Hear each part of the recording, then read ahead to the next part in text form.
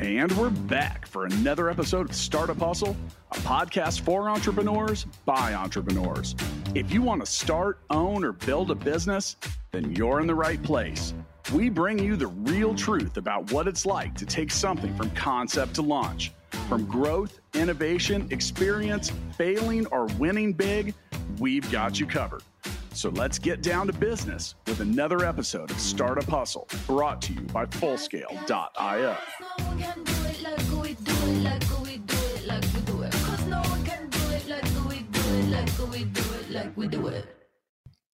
And we're back for another episode of Startup Hustle. Matt DeCoursey here to have another conversation that I'm hoping helps your business grow. All right.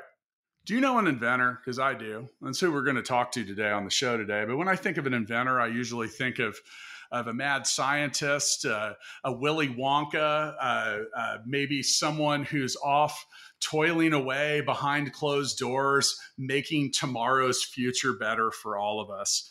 I think I actually did a pretty good job of describing today's guest, who's also a good personal friend of mine. And I'm just happy that we got him on the show. His business is also one of the top Kansas City startups on Startup Hustle's 2021 list. Now, with me today, I've got John Boucard, and John's the CEO and founder of Tesseract Ventures. Go to tesseractventures.io and learn more about what they're doing. There's a link for that in the show notes. I guess I should just go ahead and get right into it and say, John, welcome to Startup Hustle. Boy, am I happy to be here. Happy to see you, Matt DeCoursey. Well, I'm glad to have you here. And, you know, I, as most people that listen to the show know, I normally like to dive right in by asking my guests a little bit about their backstory. So, John, you know, I think you're like me, and you're one of those people that probably gets asked what you do, and there's like 10 different versions of it. They're all based on the same truth and reality, and sometimes it depends on how creative or excited I am. But, John, what's your backstory? Well, I grew up in Kansas City. I went to high school here. My brother and I and my sister, I have an identical twin.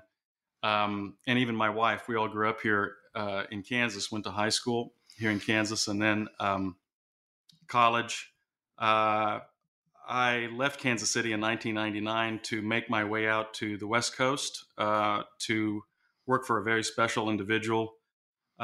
His name was Stan Lee. A super unique job in research and development with him. In California, it was quite an interesting change from coming from Kansas, but I really liked Southern California and the opportunity there. I remembered at the time, back in the late 90s, that I didn't think it was the right time to start a high technology company. It wasn't the right time back then. It is now, actually, now with Tesseract, but back then it wasn't the right time, and I decided to really, pick up a unique career. So that was very special. Started my company in California and ultimately sold the first company called Infinite. Worked for a company called Evolution Robotics, which was a very unique company at Idealab, and that company ultimately got sold to iRobot. I started Tesseract Ventures 3 years ago back in Kansas City, and it was a very important decision on how to start that business, but I'm happy to be back in my hometown to kick some ass. Well, and you're definitely doing that. And, you know, I've known you for several years at this point. Now, let me back up a little bit because, you know, you have a tendency of breezing past. Okay, Stan Lee. That's like the X-Men, Marvel, like all that. iRobot, Roomba, co-creator. Yeah. So some of that. Well, you know, now originally you kind of started in the world of toys. Yes. That's a very unique industry. The toy business is a super unique industry. It's very small, and the most unique piece of that business is that the toy industry has a mechanism to deal with outside innovation. So they really do have a series of business mechanisms where you could option and ultimately license ideas, technology, trade secrets, method, etc. Sometimes it's just, I've seen deals go down in the craziest ways in that industry, but they do have a innovation licensing mechanism to do business. And I've always loved that camaraderie in that group. But it's part of Tesseract, I imagine, that type of creativity, the business that we have now. So what's something working with a guy like Stan Lee and seeing someone like that regularly? What's Mhm. something what's some if he's kind of your Charles Xavier, like the real life version. So what did you learn? What's a takeaway you got from being in that school of the gifted? Yes, yes. What a great wow! You're a Marvel man. I can tell. Yeah, Make I'm mine trying Marvel. hard. I'm trying hard. Make mine Marvel. Yeah. Stan Lee, it was an exceptional storyteller in the greatest sense of the word, and that was what that's one of the things I really learned from him, to how to tell a story and to capture people's attention and take them through a really wonderful story with background of character and story arc and the highs and lows of how to tell a wonderful story. And so I did learn that from him. I also really learned a unique method. He used something called the Marvel method, which was he had a complete bullpen of artists. You know, he was a writer, so he had this unique method where he could translate these ideas into real stories that were visual and captured people's attention too. Very much like what we do in the invention business and our experiential entertainment and future lab studio. So we have a bullpen of creatives as well. So I learned how to marshal and amplify their powers with those individuals that we would hire inside the business. So I learned that from him too. So what I've often compared entrepreneurs, to superheroes in our own rights. We all have our own superpower, and I think it always, you look at any superhero story, and it always begins with realizing you have this power, and you have the inability to control it. Oh. Right. And then, someone comes along and teaches you how to harness it. And for me, it's funny. I say that's ADD. Like most people look at attention deficit disorder as this penalty, and I wouldn't give it back. Now, it took me forever to be able to harness it. I guess I was kind of like Cyclops mowing things down with his eyes everywhere he looked in some regards. Now, glasses, would you? So, and I've asked past guests this. I mean, what do you think your superpower is as an entrepreneur? Oh, what a great question. That's a good question. I often think I've thought about superpower, thought about gifts, right? Like how to refine a set of gifts. Some gifts are innate, some can be refined and amplified. I suppose my greatest superpower is I have the ability to zoom out to 30,000 feet and look at a problem set, a robot, a piece of software, code. I can zoom way out, and then also have the ability to get zoomed straight into the exact detail or the anatomy of a problem set, or maybe it's some piece of innovation that we're working on, or perhaps it's even on the company side building the business to zoom out, let's say from a financial story perspective that we're giving to stakeholders or investors, and just zoom right down into the details.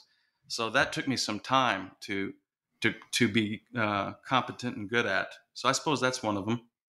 Yeah, I agree. I've known you for a while, and for those of you listening, it's really exciting for me to do the top Kansas City startups, because these are my neighbors and peers in entrepreneurship, and many times the people I call on good days and sometimes on bad days, because sometimes you just need someone that you can relate to and to tell, maybe someone that's as crazy as you are on some days or as level-headed as others. I've got some calls from you, I think. Yeah. Oh, yeah. You've had the good day and the bad day, and a couple of the okay, tell me if I'm crazy, because I feel like any entrepreneur listening has made that call to several people. All right, so what about yours, man? What's yours? My superpower. Well, it's the ADD, but it's the refined version of it, because I have hyper focus. Hyper focus, but also like hyperactivity in the regards that I have a motor that just doesn't shut off. So, anyone that understands a lot about personality styles and strengths and weaknesses know that your strength and your weakness hold hands and walk down the street. So on some days, that's like an incredible power. Like I can get up and do the things that I don't want to do at the times that I least want to do them, which some people just call self-discipline. I say that's drive. And then sometimes you can't turn off the engine. I had a couple of meetings this last week or so. I guess it was last week with some key executives where, when you have these business meetings and you're in discussion, you start to develop a profile on how to do business with somebody. And speaking about these powers and what people are good at, in one of the meetings, I had my identical twin brother with me, and he is very identical, and we're mirror image, twinhood, identical. Yeah, you guys look exactly, mirror image. So what his superpower is that he's a very exceptionally good listener, and he listens differently than most people. He actively listens, and so sometimes I have him attend some business meetings to understand who I'm dealing with, because I'm so concentrated sometimes in conversations where his superpower, even though we're identical twins, is the listening super carefully to a conversation and or an individual or a group of individuals, and developing a business profile on the person, how they handle conversations, stress and voice, the venting of anxiety, for instance. So he has a very unique ability to reach deep inside somebody's psyche and understand what makes them tick. So I suppose I do bring him with me at times when we hire people, or when we decide to do business with companies or something. We, kind of like a corporate witch. You mentioned not a witch, but well, no, that's the ability to read people and understand like motivations, or really anything, is powerful. I mean, I wrote about some of that in my first book, because if you can't published, aren't you? Yeah, barely. So we'll give you as many copies as you want on the way out. We're trying to get rid of them, but so, being able to understand what someone else's personality style is, it makes your ability to communicate with them a lot. Well, you can be a lot more proficient at it. So I have another question. You mentioned being able to look at things from a 30,000 foot view. I would think that if strengths and weaknesses occupy the same boat together, that also, does that ever lead to you being overly analytical? Good question. Yeah. Well, one of the things I've noticed is, as I'm getting older, is the ability to hyper focus. That's what I was describing earlier with you. I have and most people on my team too have this really uncanny ability to absorb a lot of information at one time, almost like a big data pipe. Like Google Chronicle has a huge data pipe that you can throw all kinds of data at. It's almost like that these days with entrepreneurs, and inside our business, where we have super creative people working on all kinds of different things, and how to harness focus for them to be successful. Because on one hand, you have to let them be creative, and on the other hand, it's almost like you have to create the target and guide them to the target, not micromanage, but inspire to, it's not a straight line sometimes. It's really a windy road to the target. So I try to set the target and encourage and relate to my team members. They're all different types of people too, all unique personalities and abilities, Working with creatives, after nearly a decade in the music industry, I consider myself a salesperson, probably more so than anything else, but a creative in that regard. We've had that conversation, and it's hey, we're weird. You never know. And the thing that's the most challenging is, that's the ability to turn on that creation and the creativity and the inspiration. There's not a switch that comes with that. Yeah. You can't prepare for when it happens. We try to give a unique space to be creative, and starts with the culture, obviously, but then the location where they know they can come to.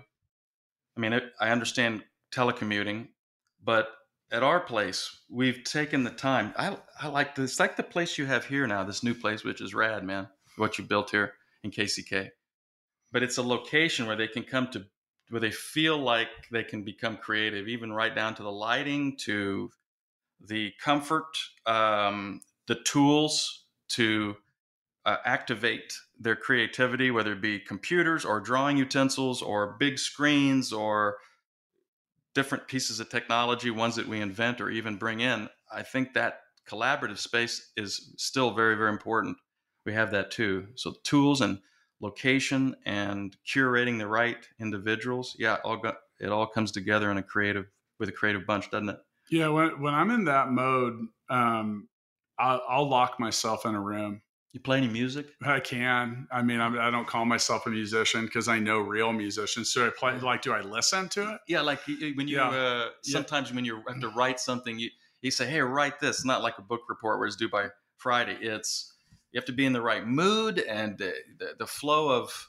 Do you do a lot of writing now? I mean, I wonder because I do a lot more writing now than three books later. I haven't written a whole lot. I'm kind of more specialized on talking at this point. Where's your muse? It's a lot easier. But I do. Well, my muse is actually. Do you have a muse? Yeah, in some ways. I mean, and and I am very passionate about music. I'm a jam band guy. Yeah. I think I've talked to you about this. Give me like a 48-minute song with no words, and I'm like down with that because it doesn't end, and I can get myself kind of. It's almost like in a trance, and I've actually. Yes, that's what I'm getting. I'm in a very fortunate position because I'm friends with the rock stars that I look up to. It's a weird thing. So I actually get to share this sentiment with them. And I've done that. And actually it's, I'm sitting here in our studio, like surrounded by Humphreys McGee concert posters and stuff like that. And those guys have been a big guide. I think you might've saw some of my pictures this summer. I took my daughter to see them at Red Rocks. My 6-year-old daughter and I went row 2 at Red Rocks to a jam band show. And it was a smart kid, by the way. She loved it. But, so for me, that's my muse, and that can kind of put me in the space. The problem I have with the creative thing and any of that, even inspiration, creativity, it surges. And I actually talk about that some in the book Balance Me, because it's like, it's almost like, a top, like a kid's toy, like you spin it and it stays upright and you're only going to maintain it for a specific amount of time before it falls over and you got to do it again. Yeah. And there are so many things that can knock that focus off its axis. And that's the thing you talk about the creator mindset or the entrepreneur mindset. And if I have had the thing that's been the best asset for me is as a wife that understands that that's what I need to do. And she'll block for me. She'll make sure, I can tell her, I'll be like, hey, I'm going to go lock myself in my office for a little bit. And she just, at this point, over a decade later, she didn't ask why. She just listen, man. She loves you, and I have to tell you, this is interesting, very interesting conversation. I'm glad I came in here today. In the studio, not on Zoom or Google Meet. This is true because I've been waiting to come down here. It is very important for entrepreneurs to pick the right spouse. Oh yeah. In fact, I remember when we got the startup team together. This is a great story. I'll be brief. I also work with my wife, who is highly intelligent and really have a perfect role for her in the business too. But I have to say, I remember in the very beginning of the business, we sat everybody down, including spouses, and we said, do you know what you're about ready to enter into here? Yeah. I mean, even though we had, let's say... I did that with my wife before we got married. I literally... Said, listen, you got to hear this out. This is going to be hard work. It's going to be every day. We're going to laugh. We're going to cry. We're going to, there's going to be the whole cycle of emotions. And so picking the right spouse is really important. So good for you. Good for us. For me, that was I've been married twice, and my first wife wouldn't have probably been a good fit for me as an entrepreneur, but both my wives have been named Jill, so it's kind of hard to differentiate Jill too, as she'll refer to herself as. I literally before we got married, I told her, I said, and I'm older, I'm 10 years older than my wife, so I was like, hey, look, I'm not going to change. Even if you really, really, really want me to, and I think that's a mistake that people make, men or women, when they get in a relationship, is thinking that they're going to change the other person. The older you get, the more that circuitry is burnt in. change. Yeah, and I was well, she didn't want me to, and then there's good days with that, and there's bad days. Now, before we get into the rest of this conversation, a quick reminder that today's episode of Startup Hustle is brought to you by Fullscale.io, helping you build a software team quickly and affordably. Now, I normally say that at the beginning of the show, and I'm going to get in trouble for not saying it. I've just anytime I get in the studio with Full Scale with my friends, oh God, it's amazing. Good, it's great. just been such a journey. It's been, we just did our 1 millionth service hour. Wow, congrats. We've been trying to wrap our arms around that. So that's 125,000 8-hour days. Wow. Wow. Jeez. I mean, dude, what, I'm humbled, and it's, and a microscopic portion of that's me. It's, 200 people around the world. If you want to learn more about it, go to fullscale.io. So awesome website. I like that tool that showcases the proper hire. Excellent. Yeah. And you built all your own tools, huh? That's it. Yeah. We built our own system to manage it. And, after we got to 100 employees after a year, and we're like, okay, that's an interesting thing. You just talk about innovation. And if, I think that there's a big difference between settling for what you have to work with and building something that you need to work with. So yeah, that whole system you're talking about is a management platform that has increasingly made my life easy. My sales guy quit. My sales guy quit in July, and I said, you know what? I'm not sure we need a sales guy anymore. And everyone looked at me. They're like, "Who's going to make the sales?" I'm like, the fucking website, man. It's you got a robot bringing them in. A Gigabook is scheduling the appointments, and that's how you did it here too. Managing all of it, right? Yeah, right. Automation. And that's what I want to talk about next, because that's the. So I'm glad we got to go down the superhero route, because I didn't want to get away from. I've always enjoyed listening to you talk about your experience at Marvel, and so many boys, and probably far less girls, were obsessed with something Marvel growing up. So I think it's really neat to be around people like that. Now, with that, you kind of jump from that to the world of robotics. Mm-hmm. Now, you mentioned having we don't have to get too stuck on it, but you were involved in some of the early phases of what are now things like Roomba. Brava. Yeah. But yeah, that was a super. See, that was an interesting group too, because that was at a incubator called Idea Lab, a real incubator, and it was a super unique experience because they assembled the greatest group of minds inside that organization, and ultimately the cleaning pattern and the ability to localize a machine in a room with no GPS to navigate a space ended up being the one of the core technology platforms that was developed by the company, and ultimately became embedded in the Mint, which is now the baseline for the Brava robot. It was a great run, and I'm so proud of that company for what they accomplished. Tesseract is not a consumer robotics company, however. We do more enterprise robotics, which is more, well, what is a robot? A robot could mean that's a great many question. things. Yeah, right? What is an actual robot? Because the thing that vacuumed the floor before you got here was a robot. You better make sure that's a Brava or the new Roomba. That's not putting any of that. It is. It is. Yeah. Okay. So good. Yeah. Good. And actually, I've been really impressed. You got to get a test robot in here. One of mine in here. Yeah. Well, I've tried. I've invited you. I said we'll put that robot to work. But yes. I mean, what is a robot though? That's a good question. What actually classifies as a robot? I would say a machine or service that automates a certain set of functions that a human may need help or wants to replace. We're not replacing humans at Tesseract. Actually, our robots augment decision making, so more like a cobot, like a robot that assists a human rather than replacing a human. We've developed technology inside the company that reveals one of the robots we make is a smart space. We call it a Tesseract, which is a room, but it reminds me of all kinds of movies that I've seen. But have you seen Interstellar? Yeah. So we built what's at the end of the movie, where Coop flies in through the black hole and ends up in a tesseract, a space of the future built by future humans. That's what we've built. Something that you can walk into that analyzes the past. Let's see.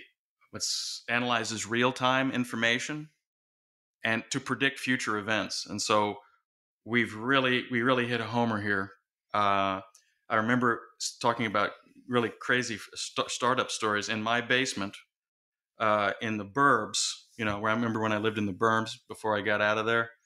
In the burbs, in my basement, on a dry erase board, we were mapping out our next robot. And this was at the start of the inception of the business. And we knew what we wanted it to do. We knew what we wanted to call it. It took 3 years to build that machine. So we think a robot is an environment. One of the robots we make, in the United States. Does a robot have to be a physical thing that you can touch? Because the description of automation or intelligence doesn't always exist in a physical presence. Like, yes. I mean, so is that because maybe we come up with a different name for a robot? Yeah, I wasn't sure. Not just a robot. I've never really sat down to define what a robot is. Yeah. So maybe the better way is to come up with a new term and define what that is, and that's the new robot. Yeah, maybe. I mean? I like the term. I like cobot, actually. Cobot. Yeah. I mean, because there's so many things. Like if you look at whatever it is, the smart home, everything, the wave of all that stuff. I mean, those seem like cobots. Like you you cohabitate a world, and maybe they learn. I think that's I mean, and so does Silicon Valley, and a lot of people that make investment think that they're putting so much big money down on AI and machine learning, and most people have no freaking clue. The super generic terms, right? Like what that really means, and how that works. There's, I mean, a lot to be said about it. Yeah, so maybe the cobot is. We have our photographer coming in and taking a couple pictures of us. He loves it when I call that out. So. So we publish it all here on Startup Hustle. There you go. There you go. Yeah. Now, I think that when it comes to AI, machine learning, all of that, it's so misunderstood. I think I can tell you what we're doing with it. Well, let's talk about that for a second, because I think what a lot of people misunderstand is the utility of it. Meaning, like, what for the most part, robotics, AI, and machine learning are doing the shit that people don't want to do anyway. Yes. So this is a super unique conversation here. Well, like for instance, we are innovating inside a couple of key different industries at the moment. We do quite a bit of work with the United States military, our brave men and women in the United States military. Super unique work as it relates to a future state of the military. And the other industry that we work in quite a bit is in utility and in construction. In the construction business, it took us quite a bit of time to navigate the industry, the lingo, for instance. And so the construction industry is going through a metamorphosis. The worker is becoming older, and how do you extend training, or how do you automate certain tasks on a construction site to make things more efficient, more safe? We're working on that type of technology and robots to assist and to make the whole project super efficient compared against the budget. So we've been taking the time to navigate these problems that are true disruption is occurring, and so we've taken the time to kind of understand the industry and are working with very unique customers who see a future state. Some companies are still in a quagmire, are choosing to look the other way when it comes to the automation of time and attendance, location of workers, and efficiency and health and safety. We're attempting to automate and assist in that industry. So we supply wearable robots called Prism. We supply software called Mosaic, and environments to relate all the information. We call them tesseracts. I think the thing you were at my house and talking to me about Prism, and this was before it actually came out, and Yeah. we can talk about it now. But Yeah, sure. it really made a lot of sense to me because Prism's just this very small. It's like a button almost that you can wear on whatever you're wearing. And you described it to me as you said, Matt, picture someone building a 20-story building. And you have this thing's just a frame. There's no walls, there's no windows, there's really not much. And you're trying to figure out what floor I'm on. Well, you want to understand, yeah. And it made sense to me. I was like, wow, I've never really thought about that. Yeah. What are they working on? Yeah, what are they working on? What are they doing? Or maybe where can I find you? Now, you mentioned talking about automating things. I think my first real experience with robots was when I worked for Roland. So Roland, one of the world's, the world's largest maker of electronic musical instruments. And it didn't have any, they would use them and they were using them in their factories. And I just remember seeing how they were doing it. So, they have people that are assembling musical instruments, and they had all these, they had these bins. There was like a little wall of bins, and they had a sensor. And every time they stuck their hand in, it knew that they were reaching in to pull a part out. So then the robotics actually would know when they needed more parts. Now, look, this was like 20 years ago, which in the world of this stuff is like 2,000 years ago. And that was really cutting edge and innovative. And, they had a little robot cart kind of came through, and it gave them more parts and more pieces. And then they also did things like, and that just creates efficiency, and not slowing things down. And then another one was, so one of the things that Roland's really known for is making pianos and keyboards. Yeah. So they had, I remember feeling so confident to tell our accounts like, hey, look, these things work 99.99% of the time. And I can tell you why, because they had these robots that would just sit there and play the keys like 1 million times each to make sure that they didn't break, or that they, repetitive tasks. That's the thing is what person wanted to do that? And would you even have a finger left after? Because there's 88 keys on a piano. That's 88 million strokes. First off, I don't even know how long that took. Hopefully it took a lot less time than it did to render 1 million hours of service. Interesting discussion, because what's happening now with automation and a couple of key core technologies, I think that the pandemic accelerated the use of technology and heightened use of automated tasks. It was heightened by the pandemic. The use of telecommunication, not being in an office, setting up rules, and digital infrastructure, that was all accelerated by the pandemic. So what's happening now is you're seeing a boom in robotics because the technology is getting low cost enough to be able to create solutions. So I'm excited about being at the right place at the right time with the right people. I mean, that's the key. And that's the key. I wouldn't call it luck. It's been quite a bit of time to do that. We've had this conversation too. I don't believe in luck. I mean, it was as early as the Greek philosophers making statements that luck is nothing but preparation and opportunity at an intersection. Mm-hmm. That's exactly right. I believe in that. It drives me. I've had people, and I've maybe had a 2-year break from this, because I think I'm like you in the regard that I love people, and then sometimes I don't. Just sick of you. It's not quite that. Not quite. Well, maybe on some things, but it's funny. I don't miss going to big functions with 300 people in a room and trying to remember what I said the next day. I don't know. I like that WWE and that suite, that full in the Startup Hustle suite. That was the full scale. Well, the full scale suite. We can call it the Startup Hustle suite. That is right. We did go. We did blast. So we'll be firing that back up on January 1st. But the communication with people, and sometimes explaining what you're doing, or how, or what, and why, and when, and you talk about getting around the right people. And I mean, I personally have found that to be harder and harder and harder to do. When it comes to sharing with different people and finding relating to people. And I think you talk about the pandemic accelerating technology, and then it also created a bigger digital divide I mean, my whole day, we were talking earlier about the Full Scale website combined with Gigabook is like doing the job of like, A full-time it's salesperson. making no, I'm doing the sales, but the problem is I didn't want to do the 90% of the stuff that was before that. So that kind of automation is creating a hell of a lot of efficiency. Shows a lot of forward thinking. We were talking about,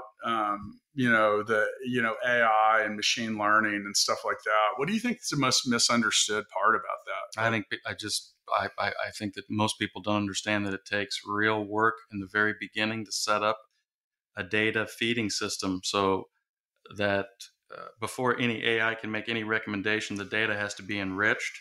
It takes quite a bit of work on the ingestion of the data in the beginning, how it's enriched, how it's associated and organized. We're working on the ability for a human and an AI assist to relate very specific pieces of information, whether it's classified, unclassified, person, place, or thing. It's a new way to associate and enrich information to be visualized by a human, organized by a machine, and the decisions the decisions that are made ultimately by a human are enhanced by a piece of software or an AI serving up many different choices for the human to make instantly. So that's what we built the Tesseract for. So we built the physical environment to be physically there, and then we virtualized it in VR and with AR enhancement. So we believe that it's the human who the human's powers are enhanced by, or the human intellect and the human decision making is enhanced by AI. And the tools, certain tools in the room, collaboration with other people. They may be in different parts of the world. So we're very interested in this, to build these tools to make work super efficient and fast. Well, that's important stuff. Mouthful. I do so many of the city's top startup episodes with Lauren Conaway, and I know, big fan. I know you know Lauren, and she always asks Jessica, our producer, to love Jessica, to give me the questions or the companies that are about supply chain logistics. Like, I'm not an expert in that, but that I do find a fascination in it. You talk about like the things that need to be done and there aren't people to do it. And one of the things that, as we come into a post-pandemic economy, you ask me how Full Scale is doing. Well, Full Scale is doing great because there's almost 400,000 open IT jobs in the US that aren't fillable. And we have this massive imbalance in what people are trained to do and what people want to do, and then what needs to be done. And I was thinking about Tesla and what they're doing with the 18-wheeler trucks, and battery powered and self-driving and whatever. And you hear so much about supply chain problems right now. And if those things were out on the road, that supply chain would be free. Yeah, it would be freed up. So with that, the question I've got is, how do you speak? I've often been on this show quoting Warren Buffett and saying 9 women can't make a baby in a month. So can you speed any of this stuff up? Because I feel like it's human resistance that slows a lot of it down. Well, listen, I think this is also an interesting discussion, because what we're attempting to do, we have a unique studio inside Tesseract called Future Lab, and Future Lab is chock full of industrial designers, mechanical engineers, electrical engineers, people that can draw, writers. It's an assembly of a very creative and very innovative bunch. And what we're considering carefully, beyond inventing our own technology and IP, is to carefully next year in 2022 to carefully choose 2 or 3 companies where Tesseract becomes their weaponized innovation group. There's so many people or so many companies that are working every day. They got 1,000 things to do. And if they just had this group that could ride alongside where, many companies have wish lists and desire to go to a future state, but don't have the minds to do it. We desire to build that relationship. So we are carefully choosing and 3 different companies for Future Lab to become their secret weapon in innovation. So we are marshaling resources to do that. You know what I found though, in hiring locally, because we started Tesseract very specifically, all local investor money, all local talent, right? It's hard to find good people and to curate the right group of individuals. It takes some time. We have a unique way we hire, though. It's not normal. We try a term out for a couple of months, like 3 or 4 months, in an independent contractor arrangement before we bring anybody to W-2, so we understand their skills and what they can do. So it's a different way of hiring these days, I would say. Yeah, and that's one of the, I've had that discussion with so many people about Full Scale because they often don't understand our business. Like, we don't want you to have your whole team in our office. That's not how our success formula works. We want you to have local people, and then you get to the point where you run into that shit.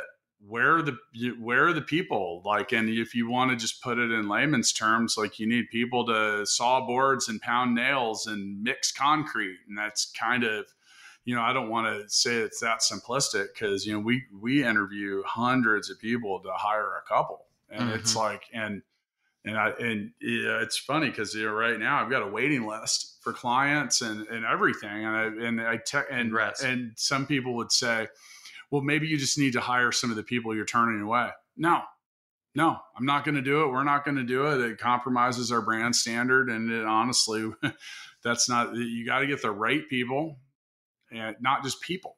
And that's a challenge. And I guess it's probably a good time to mention that today's episode of Startup Hustle is brought to you by Fullscale.io, helping you build a software team quickly and affordably. All right. So John, time flies here on the Startup Hustle podcast. And, we're here towards the end of our time. Now we still have some time to talk about stuff. Sure. And I end my episodes, and I say my episodes because I'm not the only host of the show. Make sure you tune in weekly and hear what Andrew Morgans has to say about e-commerce and Amazon brand acceleration. Also tune in for a weekly show with Lauren Conaway, who is the founder and CEO of Innovator. Go to innovatorkc.com. She just did the her very first Innovate Her Awards. I was a sponsor. You were, so as was I, and thank you for my pleasure. Really thank you for joining me with that. I thought that was such a cool presentation. It was. I was so touched by so many how heartfelt. Yeah. So many of the women were from winning the awards that you will hear them as future guests. Cause I was like, let's get them in here. Let's talk about it. So I say my episodes end with what I call the founders freestyle. And, you're in my boat. You are a multi-company founder. We're almost the same age, if not the same age. And, kind of been, I'm embracing this. I seem to, whether I want to or not, I am being thrust into this role of like, I'm now like the professor or like the old guy or something. So I get thrown into the advice role. So when it comes to founders and entrepreneurs in general, I mean, what's some of the best advice that you could give about all of it?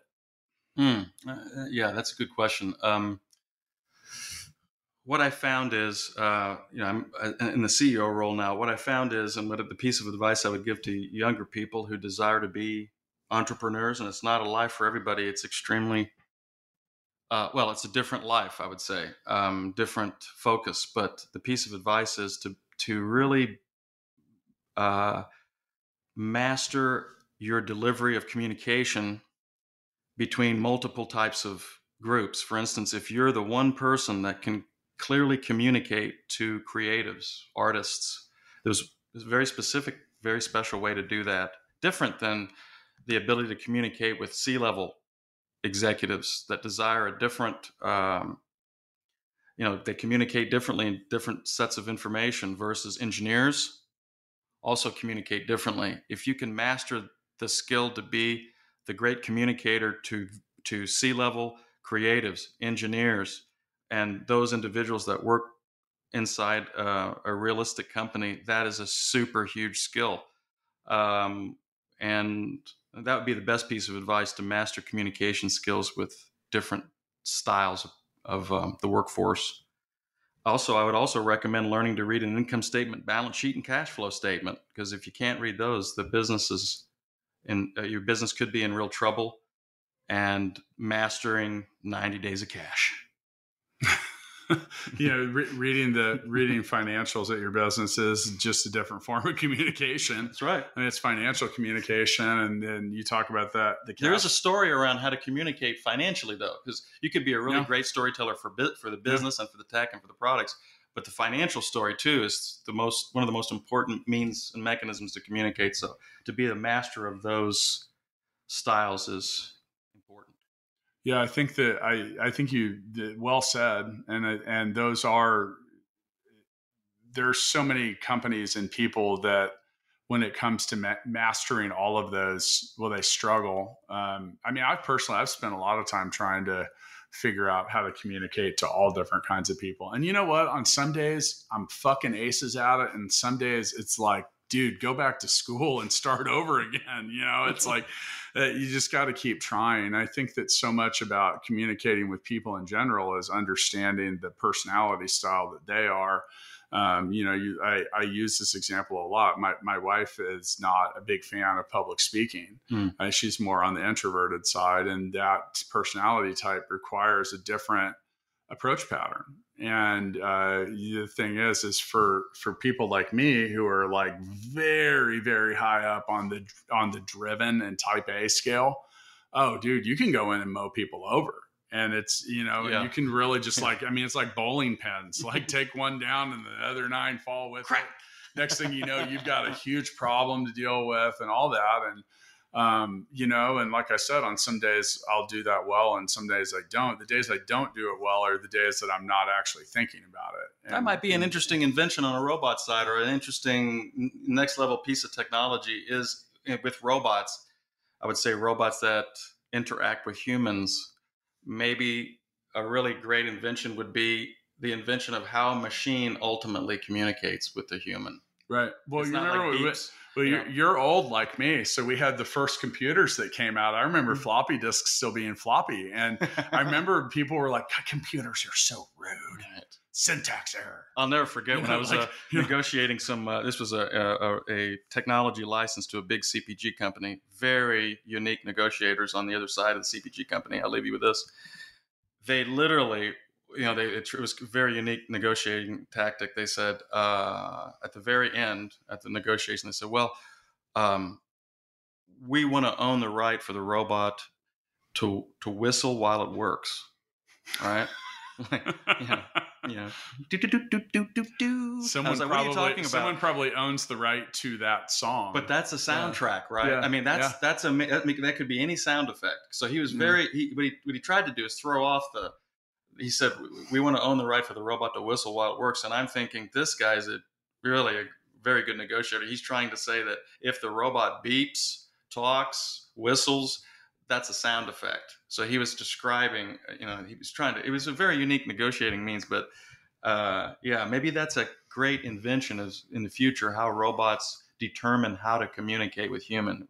They look at you, they look at the face, they understand your temperature, where you're at in the house or the business. So they tell a joke to you or something. And your personality type can be determined. It's funny because your personality type's actually determined by the way you see yourself.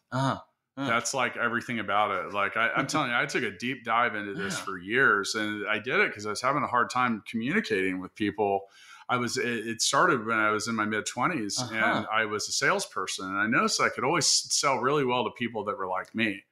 Now, I remember I was working in the music industry, and a piano, keyboard, and kind of stuff centric. So imagine a piano teacher. That's not usually when people meet me and they get around me for a little bit and they see what my personality is like, no one ever's like, dude, I bet you're a piano teacher. No one has ever said that to me in the history of me. To be a piano teacher? Right, the history of me. So it's a little more introverted, but I couldn't figure out why, and I really did figure out why, and it was just that.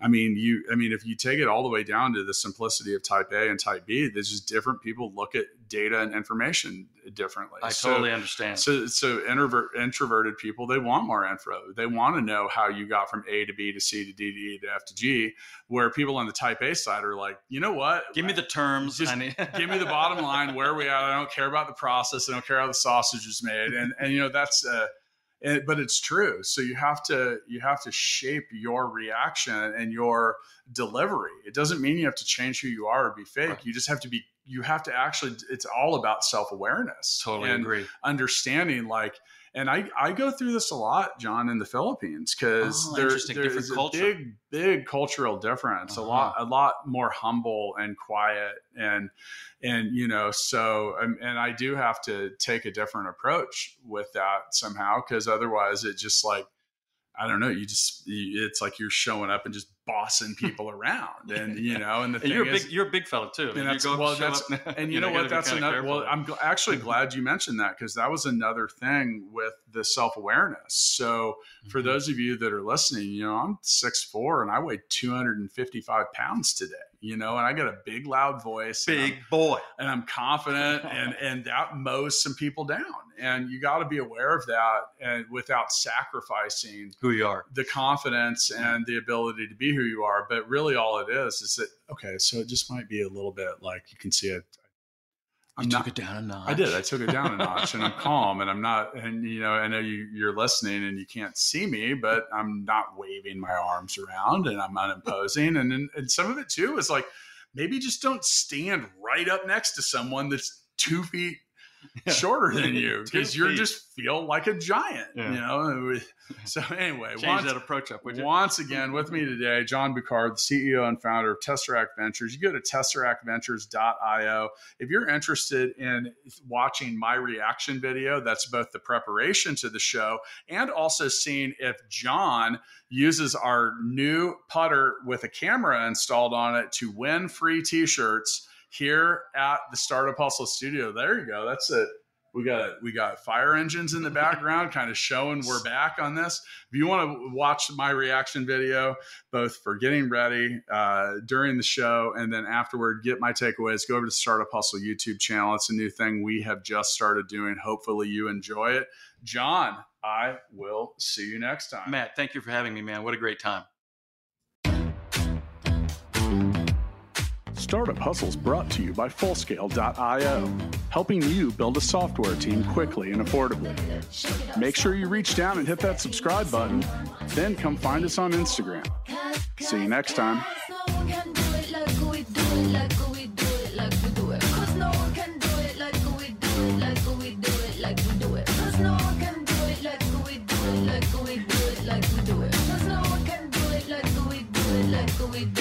We do it.